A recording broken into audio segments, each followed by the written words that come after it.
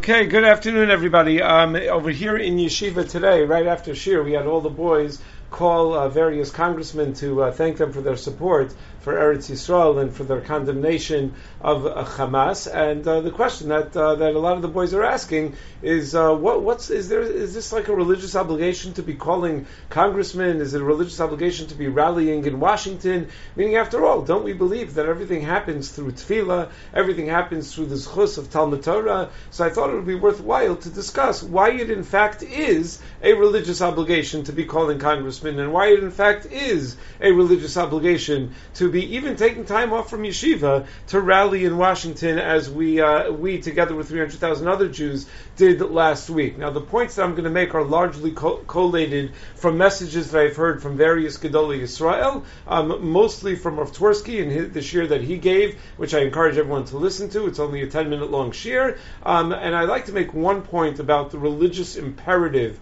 to do these sorts of things, one about the arguments advanced by some against rallying and the like, and a final point about a charge for us for the future. So first point, and the longest one to make, is that it's important to highlight the importance of rallying by discussing the balance of hishtadlus and tefillah. Hishtadlus on the one hand, and tefillah on the other hand. It's important for us to realize that, a lot of times boys from our yeshiva will feel that if people from more right-wing yeshivas didn't take the day to go to Washington, it must be that we are less frum in some way. And it's important to realize that we are not less frum for attending the rally. To the contrary, we did a very great mitzvah. Whatever other people's cheshbonos were as to why not to do this mitzvah, we should feel that we did an exceptionally important and great mitzvah. So Rav Twersky started his talk about this by pointing out the obvious, that obviously our perspective starts with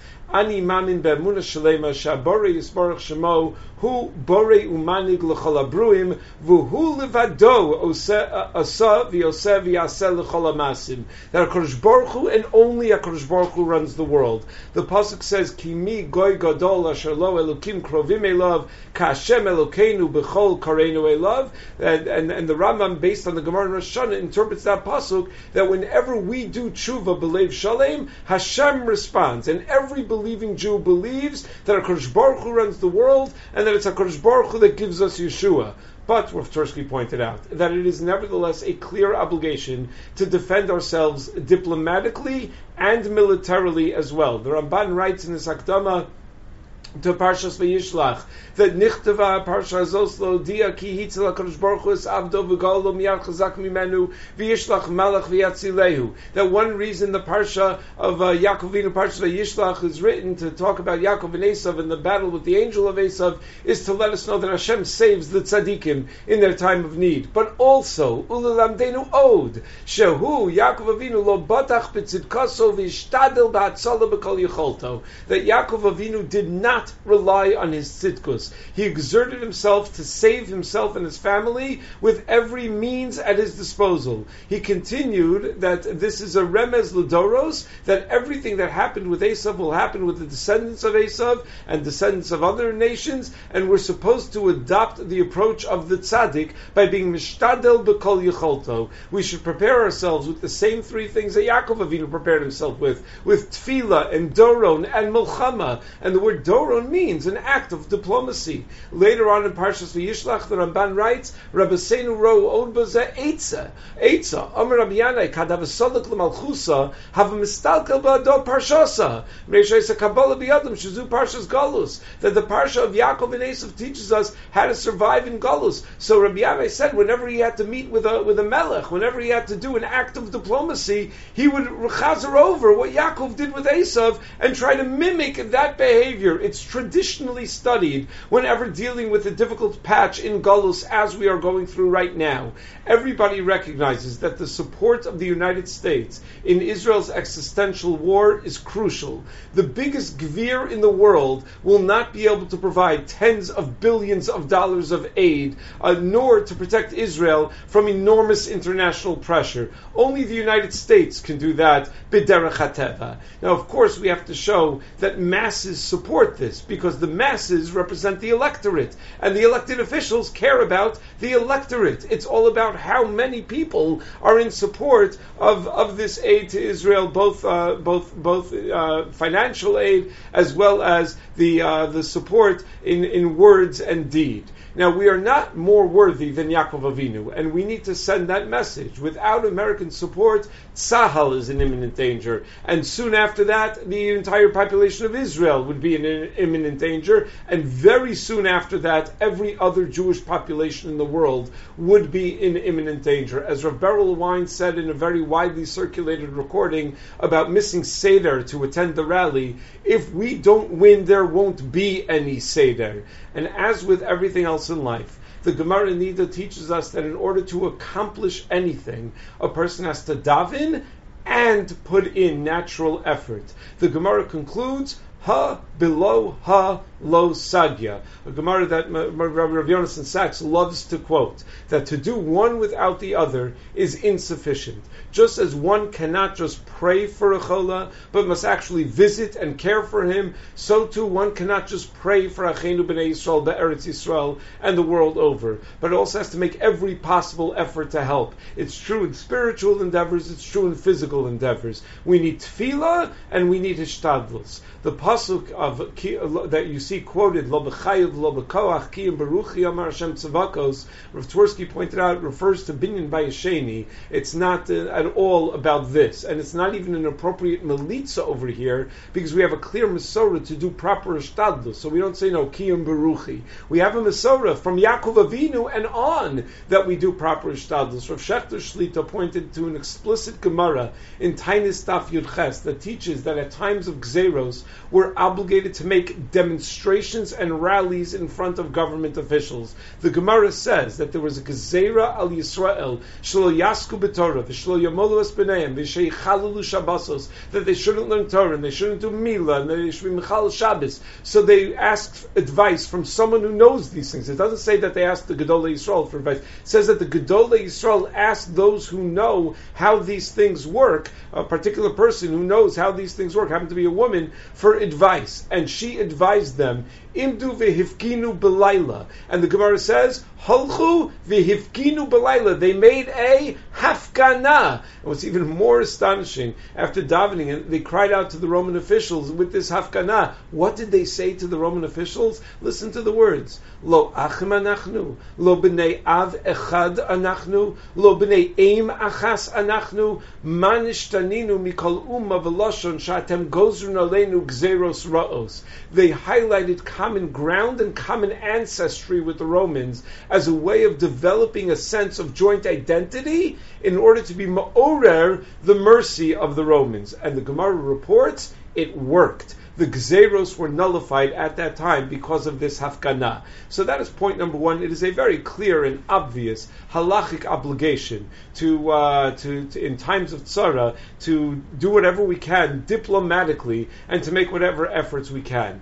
Second, I think it's worthwhile to address the criticism that a ben Torah or a so-called chored l'dvar Hashem doesn't belong in a secular environment. Just as in 1967, when Israel faced an existential threat, ma'aminim and non-ma'aminim stood shoulder to shoulder, we did so again in Washington last Tuesday. And we wish that everybody observed Torah mitzvos, but it's certainly moving to realize that all types of Jews came to support our people, to support Klal Yisrael. It made everybody there feel a little more Jewish. It's certainly true of the non-observant Jews, those who put on tefillin, those who are makabel ol malchus shemayim, 300,000 people at one time being makabel ol malchus shemayim, being led by Matisyahu of all people, who understands what Shema Yisrael Hashem Elokeinu Hashem Echad means. It's equally true of my Wayu Smicha Talmidim, who brought their Gemaras along and sat and learnt B'chavrusa on the lawn, only to be joined by two curious students from George Washington University,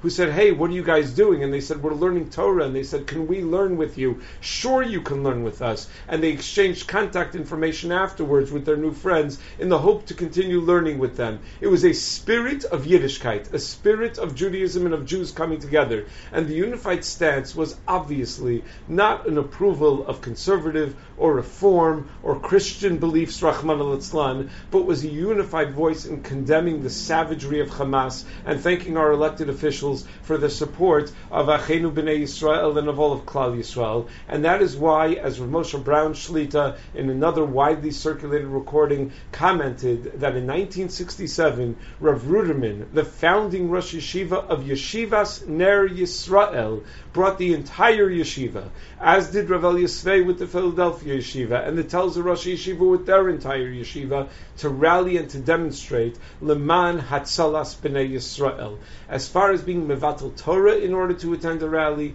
the general rule that appears in Moikat and Daf Tes is that we are mevatel Talmud Torah for those mitzvos that are a personal obligation on each individual, like tefillin and matzah, and for mitzvos that are efshar lasos al yidei acherim, that can only be done by us. A demonstration whose entire power comes from a head count. And by the way, calling congressmen whose entire power comes from a head count. It comes from them tallying how many people are making phone calls and are reaching out, is the very definition of a mitzvah, she'i efshar la'asos al yidei acherim. The argument that why should we go? Let other people do it. It doesn't hold any water, because the whole idea is how many are doing it, and that's what makes the impact. It is possible that Tinoko Shel Beis Rabin are different. The Gemara in Shabbos Daf Kuf Yotes says we wouldn't even be mevatel Tinoko Shel Beis Rabin even to build the Beis Hamikdash. And a third point. I assume most of the people on the Zoom, I've been preaching to the choir with the first 2 points, that it's an obligation to do whatever we can, and that the arguments that a Chared Dvar Hashem doesn't do these things ring extremely hollow to us. But let me issue a little bit of a challenge. I want to share a word about the importance of maintaining a sense of unity, a sense of achdus. I do have to admit that I spent a good part of the latter part of last week despondent as a result of the behavior of some of our Torah leaders, and I have not necessarily resisted the urge to share those feelings. I felt, and honestly I still do feel, that those actions were irresponsible and even callous. However, something I heard from Rav Asher Weiss on Friday morning changed my mindset. Now, Rav Asher Weiss, who, just so you know where he stands on this issue, when he saw a clip of one such Das Torah making his point, referred to it as nauseating. He couldn't listen to it. But yet Rav Asher Weiss made the following point on Friday. He said that his Rebbe, the Kleisenberger Rebbe Zatzal, could be vicious in his criticism of people. He was a huge kanai, and when he felt it necessary, he did not mince words. But at a time of war, the Kleisenberger Rebbe Zatzal held strongly that one cannot be mekatreg on any member of Klal Yisrael. So our avoda is not to focus on the negative, but to highlight the positive. Rabbi Hauer, in an email sent out right before Shabbos, wrote, that is what we must focus on. By the way, Rabbi Hauer had more to lose from this than anybody, and reputationally, and in terms of the efforts that he put in, but he still had the courage to write. That is what we must focus on, not the controversy surrounding the statements or decisions of specific Rabbanim or organizations. We must learn from the bitter experience of the past year that when we focus on fighting with each other, we lower our guard and become dangerously vulnerable to the threats of our real enemies. The discussions of Klal Yisrael need to go back to where they were 2 weeks ago, exchanging ideas about the latest creative idea to strengthen Klal Yisrael spiritually or materially, to revive some of the chesed, chizuk, and spiritual efforts that have lapsed after the initial energetic rush. We need to stop the internal politicking, the analysis and critique of this or that rabbinic or organizational position,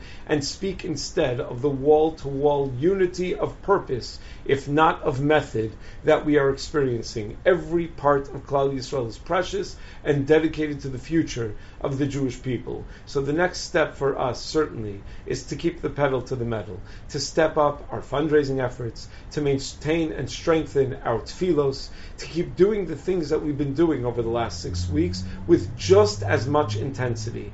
We have to remember, ha below ha lo sagya. We need to keep working in every way that we can, and we need every last member of Klal Yisrael to be working toward that same noble goal of Geula v'Yeshua B'Karov. Everyone have a wonderful day.